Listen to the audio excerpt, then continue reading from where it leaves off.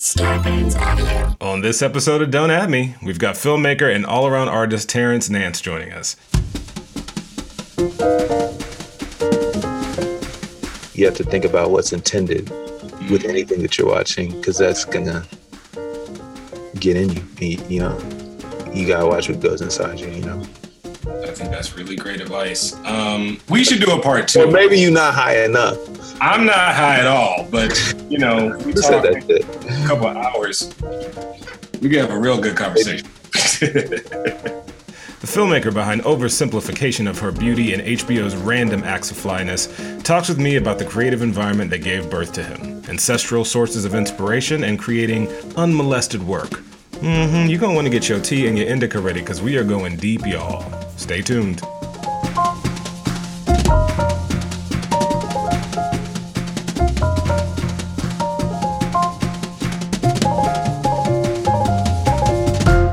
What's up? I'm Justin Simeon. Welcome to Don't At Me, where we strive to have a nuanced conversation in a safe space for the people who are brave enough to make the culture of tomorrow. And my guest today, Terrence Nance, is one of the bravest artists that I fucking know. He made a name for himself in 2012 at Sundance with his feature film debut, An Oversimplification of Her Beauty.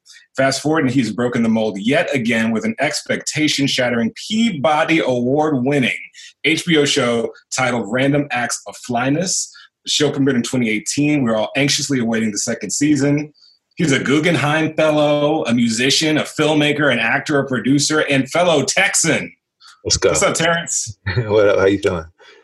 I'm good, man.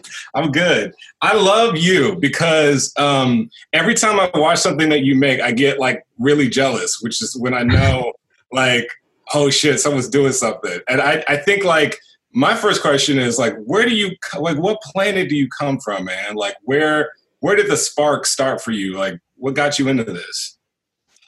You know, my mother's a actress, and, you know, I was always like in a artistic household. My dad, he's a photographer. He shoots news. He walks around the house singing all the time. So, you know, I had the raw materials just from my parents and just being in the community that I was in. You know, my mother had this thing called the Afro. She was a part of a collective called the, I think it was called Afro-American Artists Alliance. Okay. And, you know, and then it was like the type of thing where like, you know, Julie Dash came through and they would sponsor that in 91 with Daughters of the Dust, and like wow, the one theatrical screening would be through that, or like, you know, when Sankofa came through, same thing, or Killer the Sheep at the time. You know, I'm a little kid. I don't really remember all that, but I've seen the programs. I know I was there. So I think it's like a lot of it just comes from that, just, you know, lineage. Just kind of like from osmosis. It's like in your blood.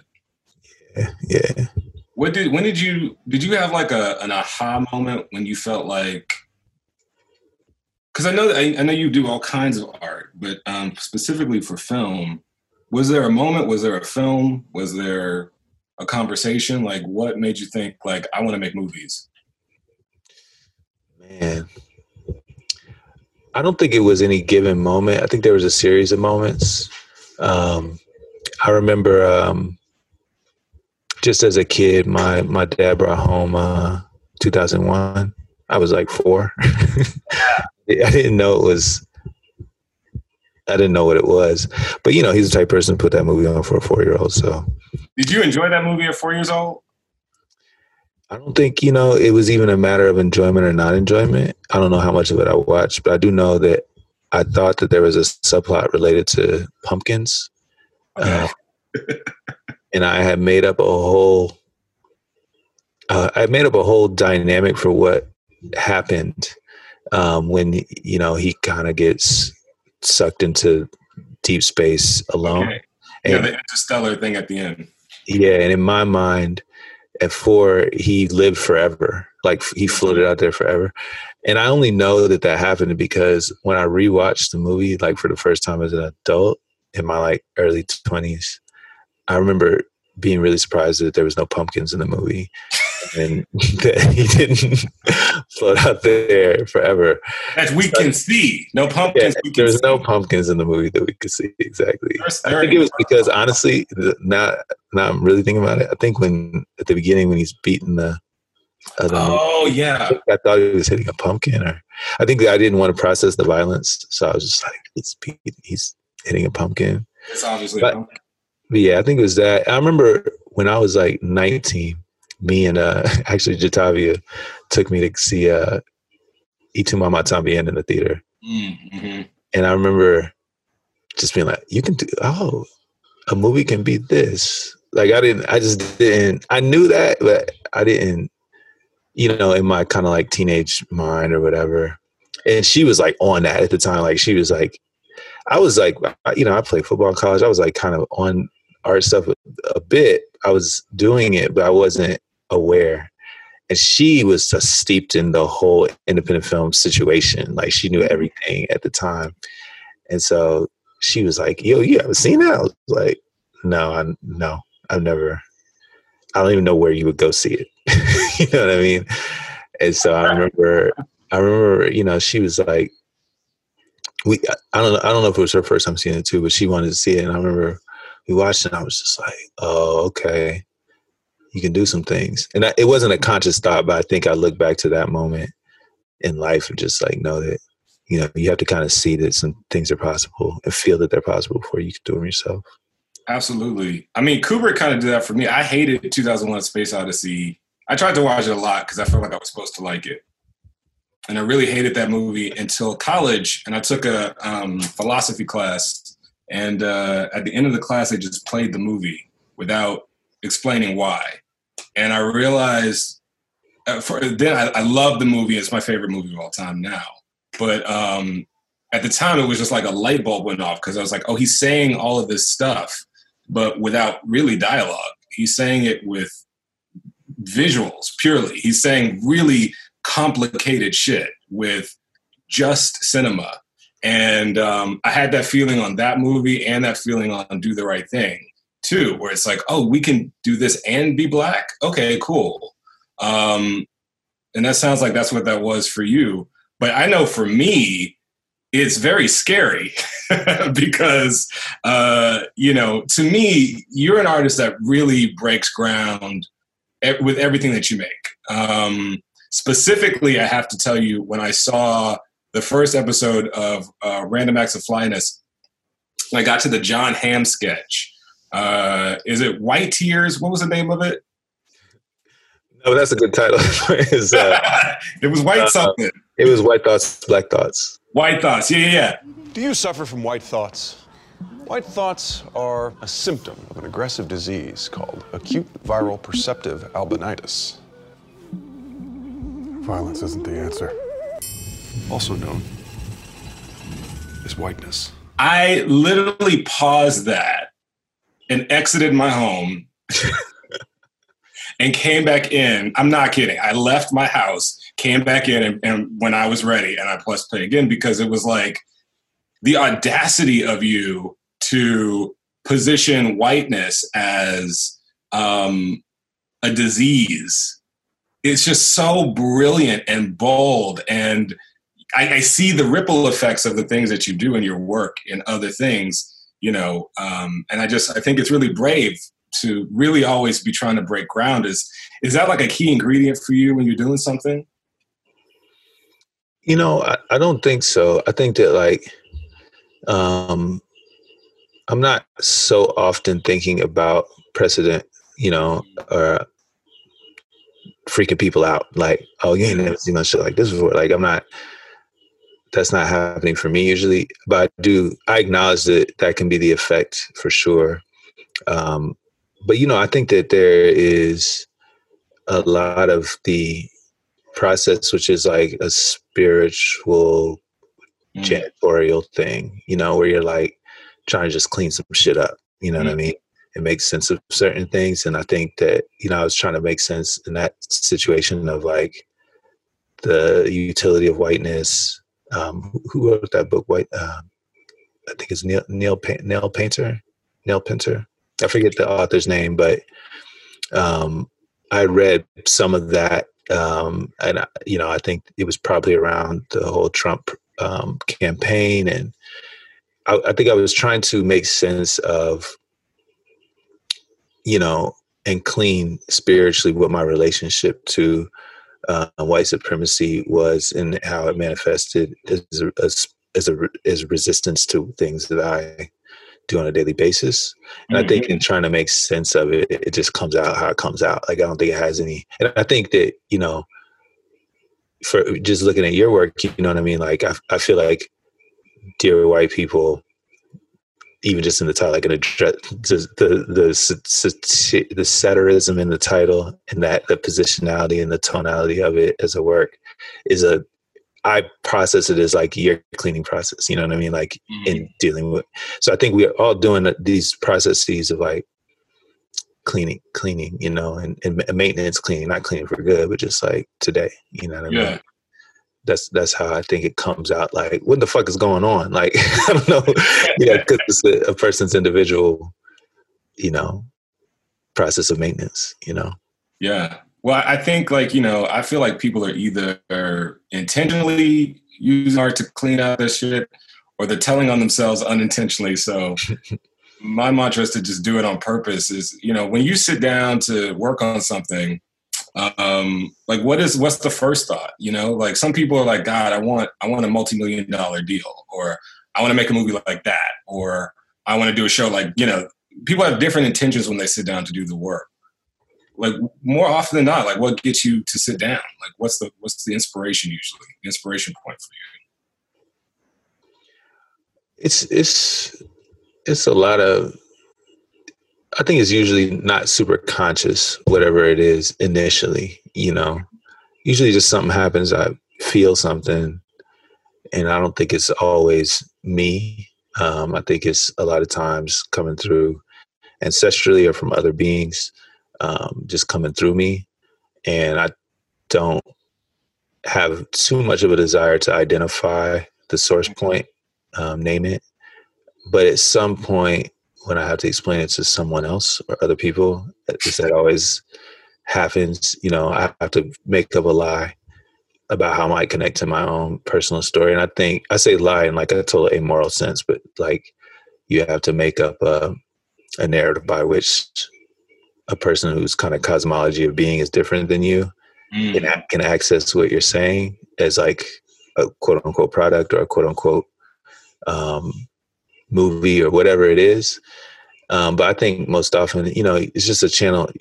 I'm just a channel through which things move, even if I don't want to be sometimes. But that's the long and short of it. So I don't have like a super intentional process of initiating and creating intention. But I think broadly, it's really important for me for anything I'm doing, whether it's cleaning up the house, cutting my nails, or sleeping, to be in line in a continuum of healing actions for myself and whoever's around. And I think that that's like really important, as a macro, kind of like a general space, because especially when we making movies, this shit can do harm. At the end of the day, like, moving images and sound coordinated with each other, flashing before your synapses, can create harm, and it can uplift, it can heal, and you just got to know it can do anything. Just like a hammer, I would say a hammer can build a house, or it can kill a person. I think that knowing that means that there has to be kind of a macro intention, and for me, it's healing myself and people around me. Do you read any Jung? A little bit, yeah. A little bit. Yeah, we could have a good conversation. Yeah, I'm actually trying to start reading the Red Book. Have you tried to read that? The one that they published, they should not have published, because I think his kids published it after he died. Oh shit! It's like he wrote it all down during a psychosis or something. It's just like, just read it. It's wild. I can't remember. I think I got this is a while ago. I don't think I got too deep into it, but when you said that, that was the last thing I tried to read.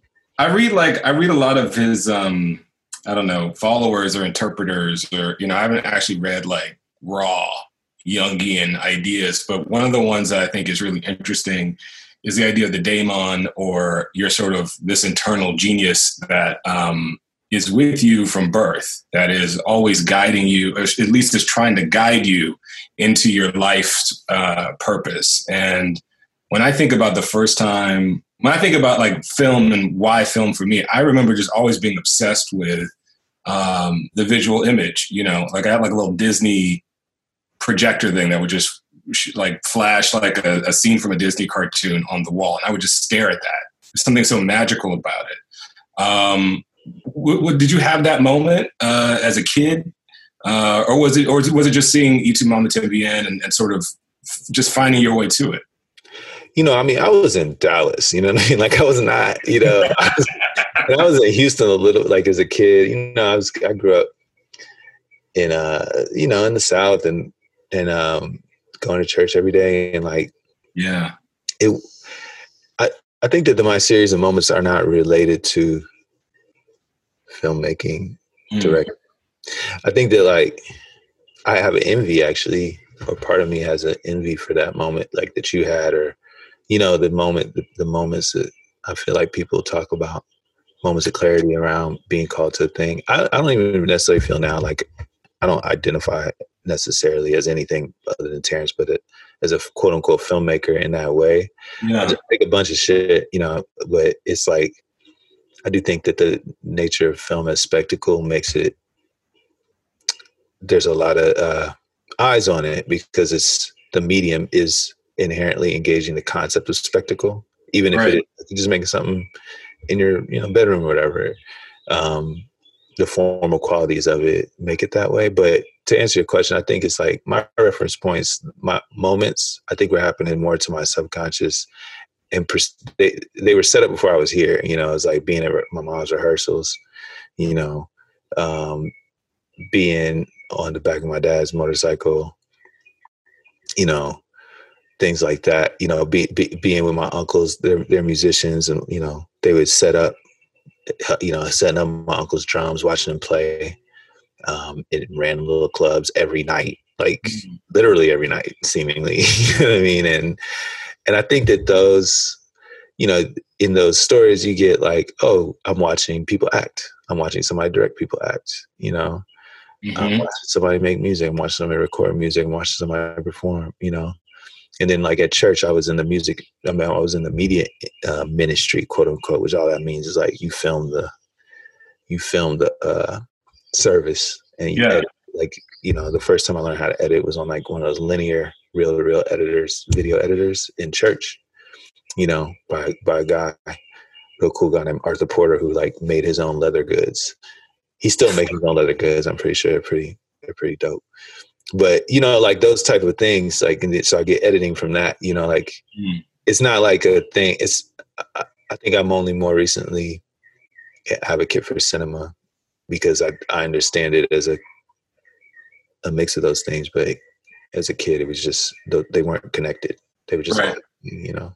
I don't think you should envy that moment, by the way. I think you kind of described that moment for me, at least just in you talking about it. And I think what's so cool about what you do is that you have a very singular perspective from your work. And I was introduced to you through your first movie, Oversimplification, which I saw in theaters, was completely wowed by it, and then, you know, stayed for a Q&A. And I just remember thinking, like, where did this come from? How did you arrive at that movie? Not so much the like business of it, but like the artistry of it. Like what was going on for you with that? You know, I said it many times where I was just trying to impress Namik at the end of the day. And she was trying to impress who? Namik, the actress in the film. Yes. She was not impressed that much, but I still had to finish the movie, so I just did it. And I mean, that sounds funny, but that's really what it was. Like, especially initially, you know, or maybe it's like kind of what it was, but I needed a more high level pursuit to motivate myself to do something that feels insurmountable for me at that time, which is like making a feature film. And it felt insurmountable again in like a subconscious way. I don't think probably just felt insurmountable because I didn't know that it was a thing. Like when I started making it, I didn't know what director meant. Like I knew there was a human being's name that played after UPM and assistant director. Like I didn't know what they did. So I remember I put like created by Terrence at the end of the credits, and like, cause nobody told me, I didn't know. Wow. So I didn't have, my motivation was just very high level. It was a social thing, it's like everybody's first film was like a little love story type thing, a little heartbreak situation in some ways. Yeah. Or that's a part of it. And I felt like, when I started, I didn't think I wasn't making a feature film. I was just making I thought it was gonna be like 5 minutes. But yeah, it was mostly that, like a social thing. And how would you describe the film to people? I think I maybe would call it like a Black dope tone poem. Unlike anything you've seen before. I would use those kind of words to describe it, but how would you describe oversimplification of her beauty, which everyone should watch if you haven't seen it already? I would say maybe it's just me trying to grow up, failing at it, me trying to grow up and being between self-awareness and obliviousness, something like that.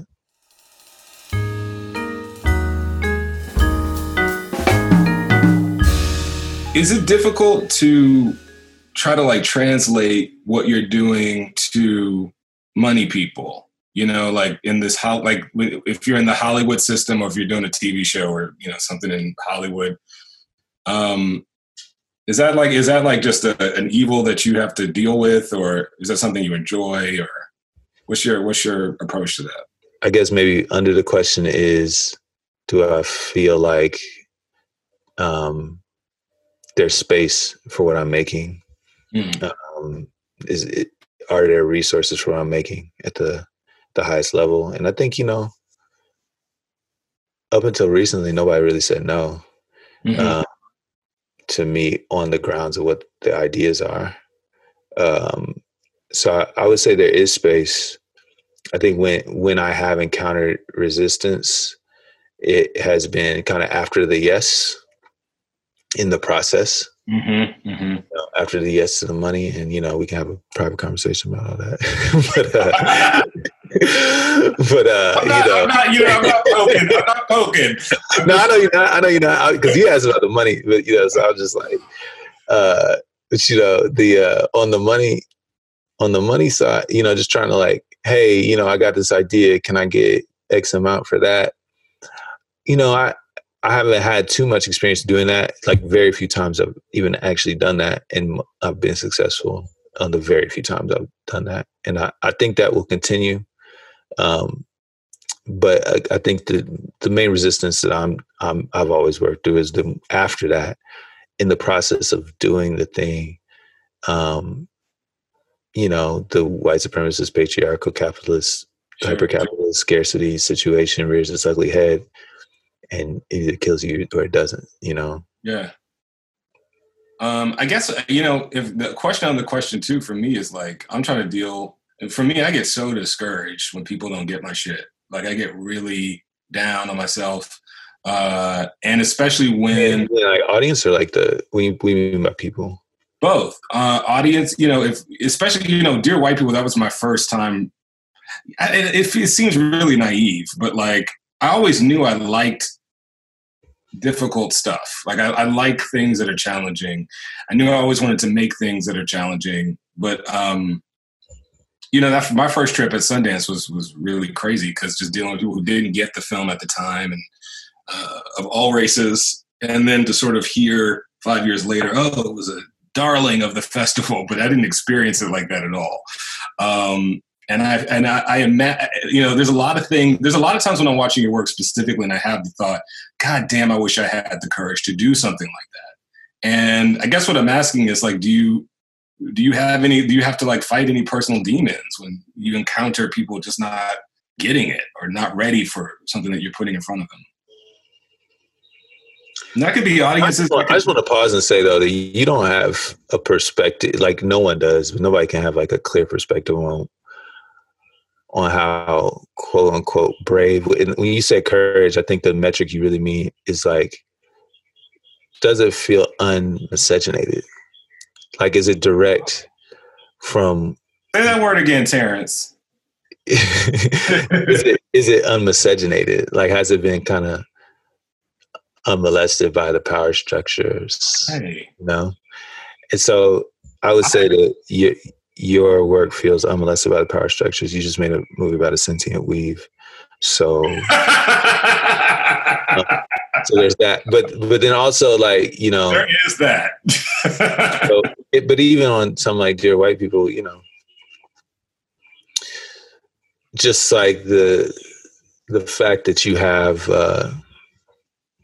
you know, a character from the South, black guy from the South, going through a queer awakening, understanding within themselves in Ivy League dynamic is a movie that has never existed. Mm-hmm. It's never existed. So on some level, your personal courage or not is like immaterial. I'm just talking about you, because I knew you, I think, before you made the movie. I think I met you. Before you made it, but you were in the process of making it, and I remember, you know, it just didn't exist before. So whether or not, the only reason it happened is because you made it happen. You and Lena and all the people around you, you know, Stephanie, y'all made it happen. And whatever, I just want you to know that you are, in doing that, just by the nature of what it is, as I said, it does not exist, and it hasn't existed. Nobody's made another version of that in any kind of way. So the proof is in the pudding that, like, it is read as brave, it is read as courageous, because it's never happened before. And, you know, I think that similar to what you're saying about like your experience of your own thing, I knew early on that, like, people gonna react how they gonna react in all ways, like, just to me as a human being. You know, like, it doesn't, I think that's something that's like definitely been a part of my childhood and life, of like people having whatever reaction they're going to have is based on their experience of life, and observing it and just having to keep it moving and not get wrapped up. And that's something I struggle with, something I failed at for sure, more than I've succeeded at. But in the endeavor of making artwork, whatever it is, sharing it, you know, puts you in a place of quote unquote vulnerability that is a part of the endeavor. It's like never not going to be. And it's in that place of vulnerability is also the gift of it. You know, it's just like processing aloud. You know, you are allowed a forum. You are afforded a forum to process a lot of stuff aloud in person. You get feedback you didn't ask for. You know what I mean? On what you're going through, you know, but it's also, you know, that act of vulnerability I've always seen for myself is like, maybe it's the compulsion is because I need that, or we need that, you know? Yeah. Do you have like a support system around you, or like, you know, where do you go to lick your wounds? You say you failed at it more than succeeded, and sort of keeping it moving when you meet somebody's misinterpretation of you. How do you get back? I mean, the most recent. Speak on it. I want to know. I want you to bottle it also and send it to me. Yeah, I mean, you know, I got the same supports as you got, you know, family and friends, community. I think that, yeah, like in making stuff, you know, you get to a point, people butting heads, not working out, whatever. You know, you made mistakes that you can't rectify in the present. All that stuff happens. I think that, like, if and when I've been misunderstood, it's been in highly contentious environments where a lot is on the line for a lot of different people, and you know, people are who they are, and you can't take it personal.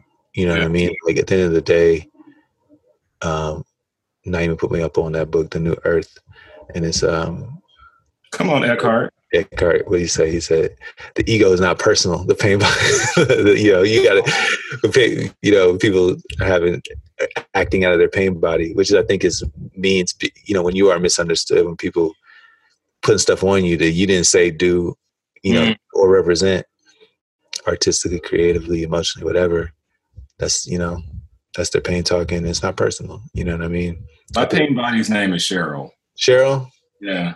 Damn. She gives it to me. Huh? She gives it to me, man. She gives it to you? Yeah, I'm not a fan. I was actually trying to come up with a name for mine, but I was like, maybe I shouldn't name this. I feel like mine's Cheryl. I don't know why. That's my aunt's name. This is a wonderful conversation. I'm not really going to go on a break for everybody that's listening to me now, but I'm going to say that I am, so that I don't have to record it later and cut it in. So we will be right back right after this break.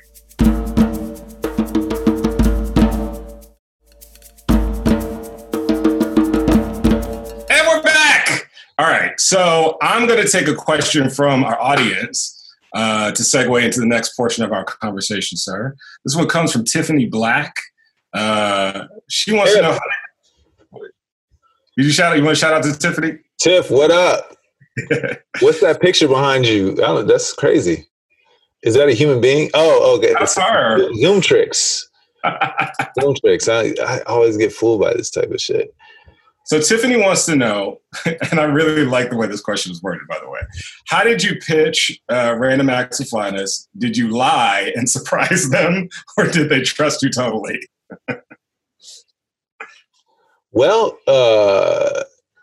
I don't remember pitching it. I remember there was this moment. I'm going to tell you what happened. Yeah. And it was a part of, Tamir Muhammad, amazing producer, executive producer of the show, had created with Lisa Garza, who passed away recently, a program called 150. And they were developing lots of projects at Time Warner. And they held, I had made a few of the segments. I had made about half the pilot. And some of it actually preceded even that process, just like other things I made. And so I had some of that stuff to show. And so they had this forum where basically it was probably like 60 or 70 people. It was like a theater. Yeah. All the development execs from different networks were there. And I got up and I just sort of went through what it is, Random Acts of Flyness, it's the Black subconscious visualized, it has a lot of different segments in it, and it's stitched together in a way, stream of consciousness way. It's the way my mind works. Here's a few segments. Played them. And it wasn't a pitch, I will say. It was just it was more like this is what is happening at 150, even though it was to garner interest. I think the genius of it was how depressurized it felt. I think that was by design, on Tamir's part. Right. And so it was just like that, right? And then really, Tamir was the one going out talking to the individual people about the projects, not just my project, all the different projects that were a part of the program. So I don't know what he said. I mean, I really don't. He's never told me. But I don't know what he said. So I can't speak to if he lied. I never said anything. And then, he kind of just reported back like, okay, of everybody in the room, these people want to explore working with you on the project. So then I met with all those people, but it definitely wasn't a pitch environment. It was just like they were asking questions. I was answering them honestly. Mm-hmm. There was I didn't come in under the expectation I had to present it. And I've been in pitches before, so I've done that. So I knew what that was, but this was not that. I just answered questions about what it was. Again, you have to understand half the pilot existed, so they could just watch it. It wasn't a big question mark about what it was. There was some feeling that I had to correct people's assumption that it had anything to do with late night variety shows, because it's definitely not. It's just a narrative show. Mm-hmm. It's not even really a sketch show. It's just a show that's scripted and we make it. And I had to say hey guys, I don't know anything about Jon Stewart or anything like that. I watch it sometimes, but I don't know. It's not news, nothing like that. Yeah. And I remember that being a thing that I would have to consistently correct. But other than that, those conversations happened. And then there were some emails to say, you doing the pilot, which place is the best deal, and then got to the deal and then made the pilot. That was it. There was no, that's what happened. So I don't know how to, when people ask me a lot, how did you frame it for people? I'm like, they kind of just watched it, there's no special sauce to it at all, And this was stuff that you were just making on your own? Yeah, so like, if you watch the pilot, it wasn't just my stuff. If you watch the pilot, there's Worries 473, which I had made before. There's Everybody Dies, which is a film by Notama Bodomo. God, I love that one. And she love made that before. Everybody Dies. I had to leave my house again for that one. Really great. And Notama worked on, co-wrote it with Mariama, who is also in the writer's room. And so it was like, it was a Blackface, which I had made before. The only thing that wasn't in there was White Thoughts, because obviously we had no money to do anything like that. So if you weren't hanging out with John Hamm, just like, what should we do today? Not at all. Yeah. So White Thoughts wasn't in there. And then like a version, there was like not a finished version of Sexual Proclivities, but there was some kind of vibe of it. So yeah, I mean, they could see it, That's dope. I have a question from Edgar, who is a member of my writer's room on Dear White People. And he has a question that I have too. He says, how much freedom do you give each creative involved in Random Acts? Is there a room? Do people submit pieces? How do you tell what fits where? In my experience, it's pretty free. I don't see myself as like giving or taking any freedom. Like if they in there, they free, you know what I mean? But it's like, I had a set of, the pilot existed when I came in, but also everybody in the room is people I've known for a long time. My brother's in the room. Notama I know from school. Darius I know from school. For years and years, worked on many, many things, different capacities together. All these people who I have long-standing relationships are there. So there isn't what I would assume exists in a normal writer's room, this sort of like hierarchy that just happens when you're in a sort of workplace environment where people don't have as many long-standing relationships.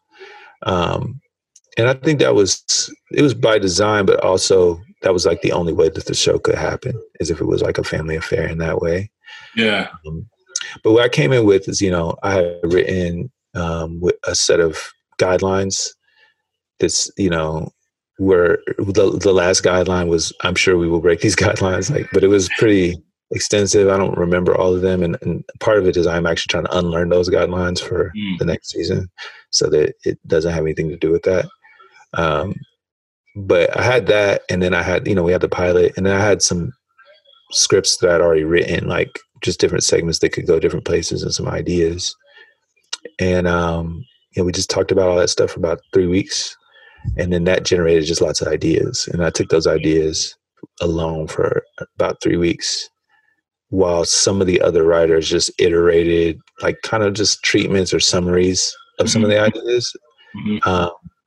And I tried to form all the ideas into episode, like into a show, you know what I mean, in that 3 weeks alone, while there was a little bit of kind of individual work. And then, we had, I think, only like 4 or 5 more weeks after that to actually just script it all. So like everything was basically the first draft, that got shot. And I'm even surprised myself how much the episodes look like the scripts. Wow. Yeah. It's a very impressive series. I can't wait to see what you do next with it. What was like, I don't know, do you have a favorite? Do you have a favorite child? Favorite segment? I think the last 6 episodes is my favorite episode, maybe. Yeah. Is there a specific segment in it? It's weird because I don't think of it as segments, because it wasn't really written that way. Yeah. I mean, it was at one point, like so early in the project, but very quickly it became talking about the whole thing. I'm like trying to remember them as segments. It's very difficult to. I can't really. Like in my memory, I don't know the difference between episodes. Like when people ask me, "Oh, about that episode when this happened," I was like, I remember that happening in the fictional lives of these characters, but I don't remember the episode number. So I feel you on that. What are you watching right now? Like what's getting you excited that's out there?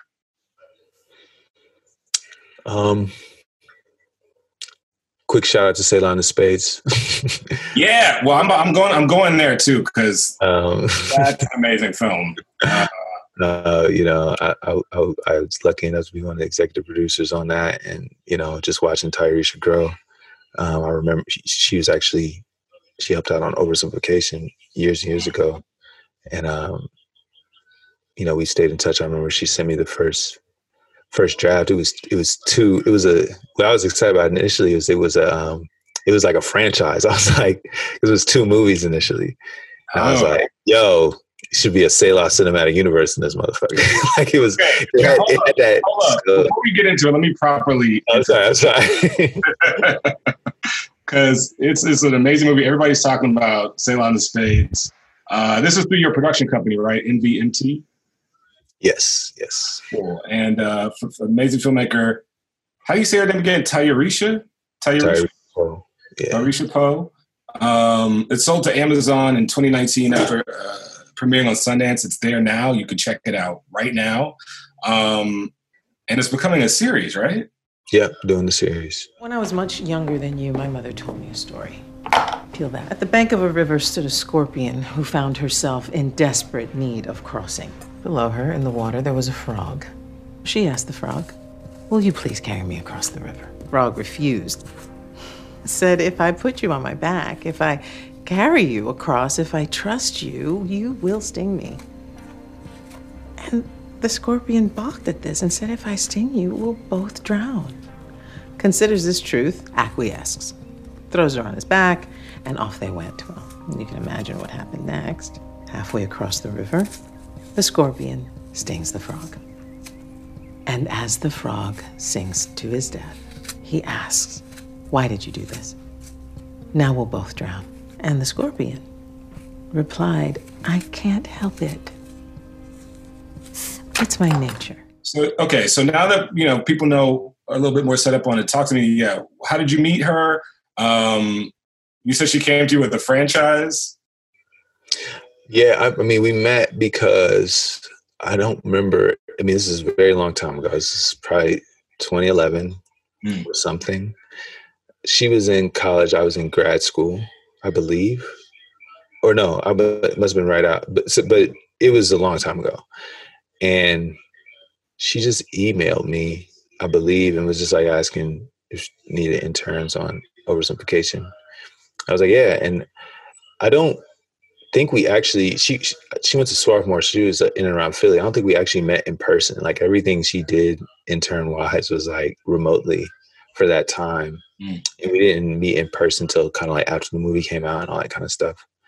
And pretty quickly after that, I feel like she sent me the Overture, which was this website that kind of it was like this interactive web experience of the story. Okay. And it was really revolutionary. And I was like, yo, what's next? I'm in. Let's do it. Like, well, I don't know what you're doing, but let's do it. Yeah, you know what I mean? And by the time, we had a rapport, and I'm obviously like skipping forward many steps, but then she sent me the scripts. This is a long time ago, but I remember it was two features. Mm-hmm.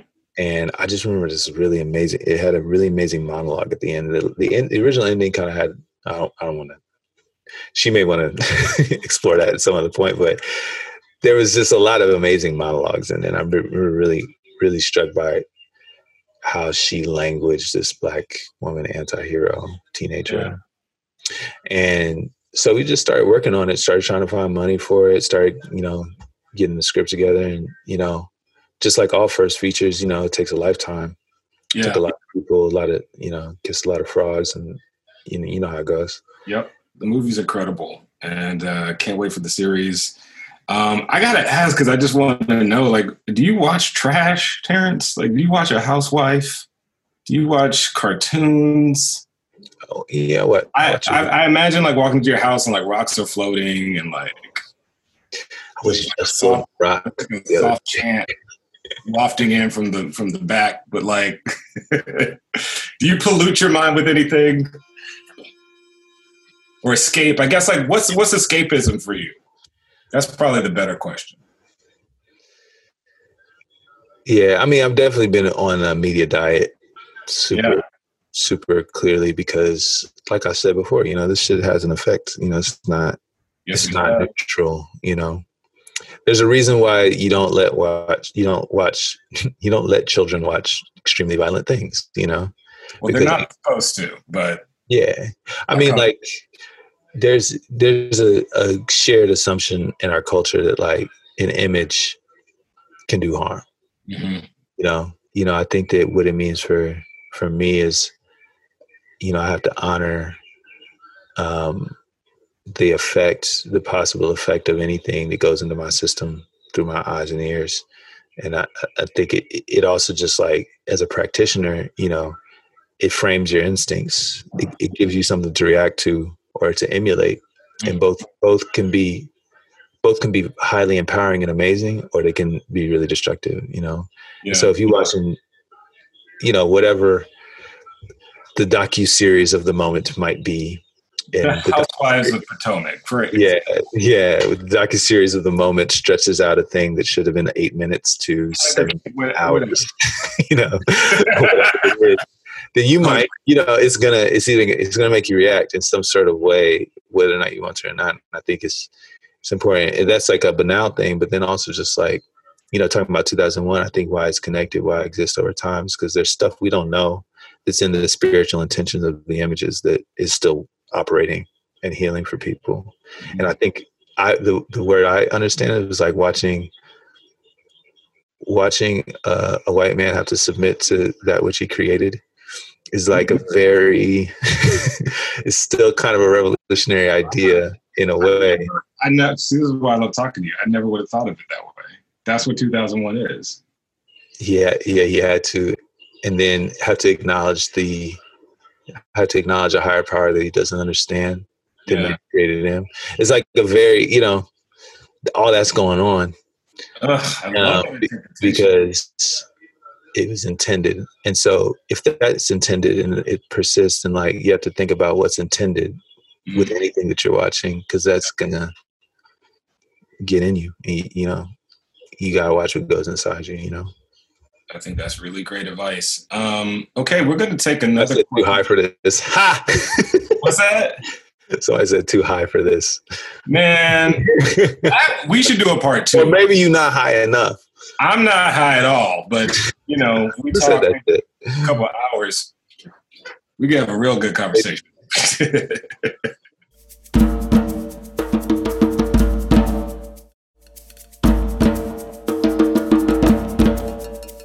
But really quick, I get a lot of questions too about When I Get Home, the Solange visual album, and your work on that. What was that process like? Specifically, this is a question from Quasi. Quasi Jones wants to know, can you talk about the process for co-directing the When I Get Home visual album? How did you translate Solange's music and message into such amazing visuals? It was driven by what she's doing, what her intentions are. Like there was a few moments, I've known her for a while. I don't know how. Oh, we met because we were going to be in that movie that Barry was putting together years ago. Moonlight or? No, it's a Stevie Wonder. What was it called? Wonderland, actually, is what it's called. It never happened, obviously, but but we met around then, so we know each other for a while and just like talking back and forth. We really appreciate each other's work and being from Texas and everything. And I was just really, really impressed with what she was on from a healing perspective, healing herself perspective with her music and the kind of mantraing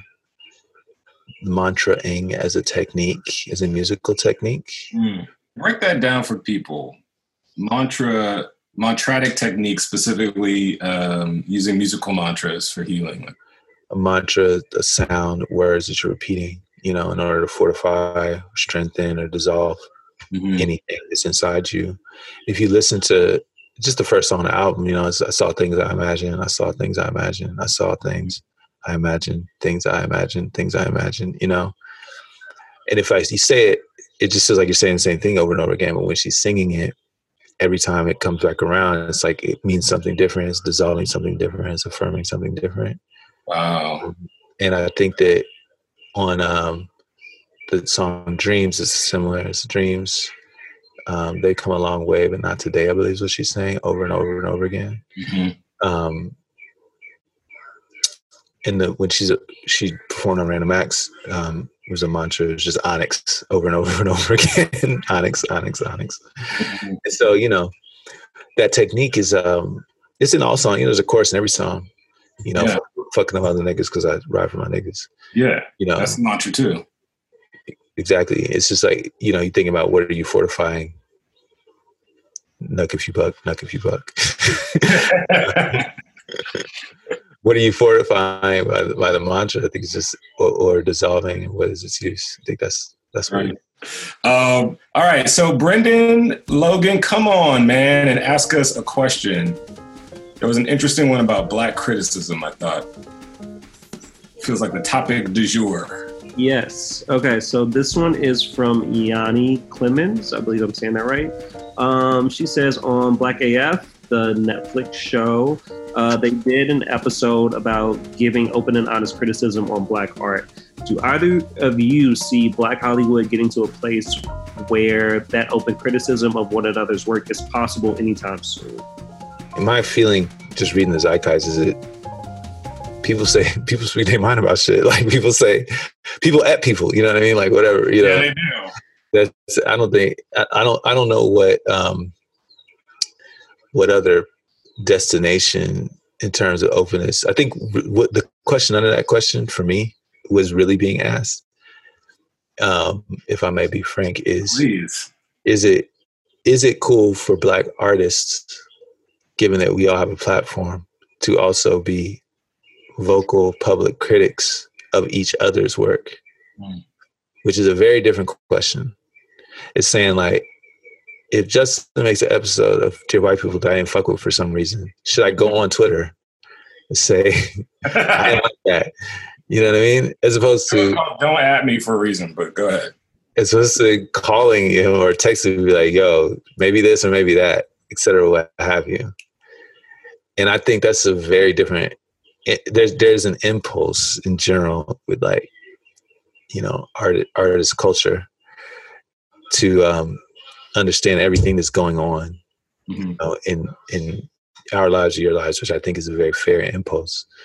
But I don't think that anyone should expect, nor I think would it be helpful culturally in any way for there to be public conflict on the grounds of any given artist's work between artists. I think that those conversations are most generative between the artists themselves. Yeah. The same way that if you and your auntie have a disagreement, go on Twitter and talk about why you put raisins in potato salad or whatever. I mean, some people do. Yeah. Twitter, speaking of putting things in our bodies, are you on Twitter? Huh? Are you on Twitter? Yeah.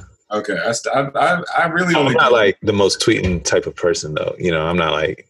Yeah. I try to be, but I don't know. It just doesn't. I don't. It really turns over. I think Twitter is where people go and do their shadow work. I think Twitter is where people go and get out some of their destructive tendencies that are not allowed elsewhere. That's my opinion. But I don't know. That could just be me. But I mean, I don't know. My follow-up question is like, especially, I don't even, with Black AF, I mean, it feels like it got criticized. It feels like some people liked it, some people didn't. They said it. But really what they're asking is like, why didn't Justin get on his Twitter and say, you know what I mean? Listen, I think my issue with it is I get very confused when I get criticized. Bad faith criticism, I don't know what to do with that. When someone bad faith criticism, like when someone comes to the work and criticizes it for reasons that are personal, it's in bad faith. It's not giving the work the benefit of the doubt. You're not sort of looking for the artist's intention. It's just not what you expected or something that you wanted or something that you liked, and so therefore the thing is bad. As an artist, like I think for me, I think we are at a place where people get dragged. That's a thing that happens. But where discussion and conversation, I don't know that we're there yet. Like where, say, an artist could respond to something and have a meaningful conversation about the perception over something, or talk about why they did something. I don't know that curiosity exists in some of these conversations that I see, at least that I see on Twitter. What's your take on that? I don't have my finger on the pulse like that, so I can't really speak too accurately to it because, I'm the type, if something happens, I'm just like, what, that happened? Oh, shit, okay. Like, I didn't even know that happened, But I think what you're talking about is a little bit just, it feels consistent with the nature of human interaction online or in person, whatever, Yeah. Reactivity, people going to react. People going to be within the gamut of reactions that they can perform given whatever pain they're in, And I think that that's just a fact of life. And my positionality to it is I try and choose observance and just be able to observe, see what lesson might be there in the present. I don't think there's really any use in judging it or feeling a way about it. I think it's a state of being, and I think it is. It's usually when somebody is, my experience, when somebody is like going hard on something, and it feels like, oh, you really didn't like that. Oh, okay. It was activating for them in ways that are more about them than the thing. Sure. And I think that can only be generative in the long run, even if it feels destructive in the short term. Right.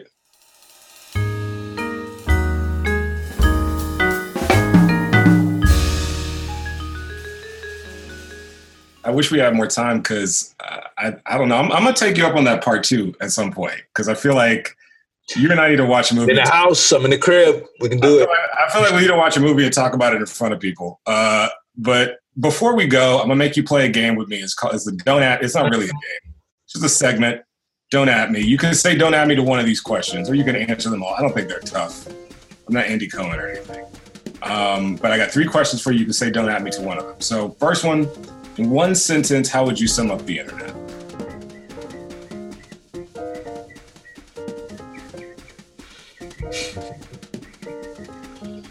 Subtle chuckle, period. Our bludgeoned astral dream nightmare. Well, that's going to be the name of our band. So, Brendan, write that shit down. Okay, if you had 3 films to describe humanity, Jesus, what would they be? Humanity? Yeah. Quanakatsi. What'd you say? Quanakatsi. Okay. Humanity. Yelene. Okay.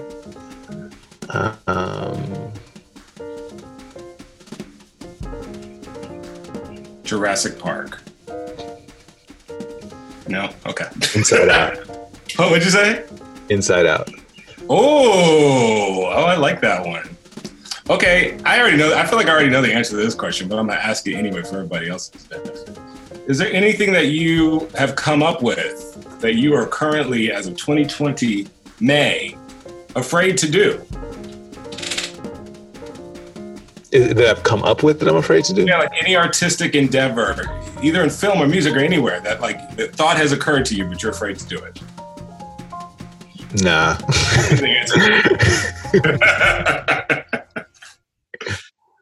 Well, dude, it's a pleasure talking to you, man. It's been too long. I'm sitting up in my house after this is over and for, time immemorial. So anytime you want to strike up a part 2, I'm down. Thank you so much, man, for talking to me. It was really, really fascinating. And it's always a pleasure. I know everybody who will eventually listen to the podcast when it comes out, but certainly the people with us right now got their lives from it. So thank you so much, man. I appreciate your time. No problem. Thanks for coming, everybody. All right, man. Get back to it. I will. Keep breaking that ground. Thanks for listening, y'all. Don't At Me is brought to you by producers Jason Smith from Starburns Audio, as well as Aaliyah Jihad and Brendan Smith of Culture Machine. Jessica Gutierrez is our audio engineer. Judith Cargbo is our production coordinator. Theme song is by Chris Bowers, and additional music is by Dominic German. Thanks, y'all.